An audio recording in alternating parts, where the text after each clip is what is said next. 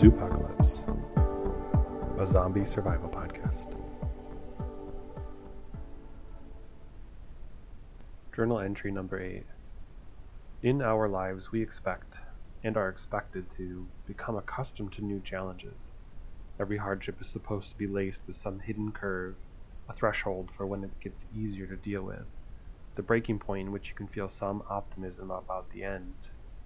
None of this has gotten easier. Zombies don't get easier to deal with. I don't know if you know this, but dead people seriously outnumber living people. It's a bizarre idea that we are meant to take for granted. Well, taking it for granted is easier when they don't get back up to remind you of their presence.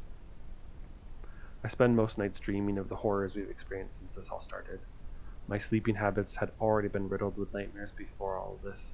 Even as a kid, I was plagued with images of monsters, ironically zombies, even gremlins, terrifying things of all sorts.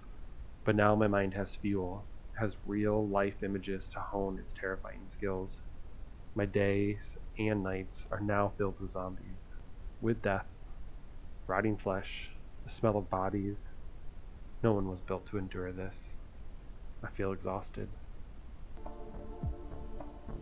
Voices provided by Suzanne Ackerman, Chad Luckner, and Adam Botsford.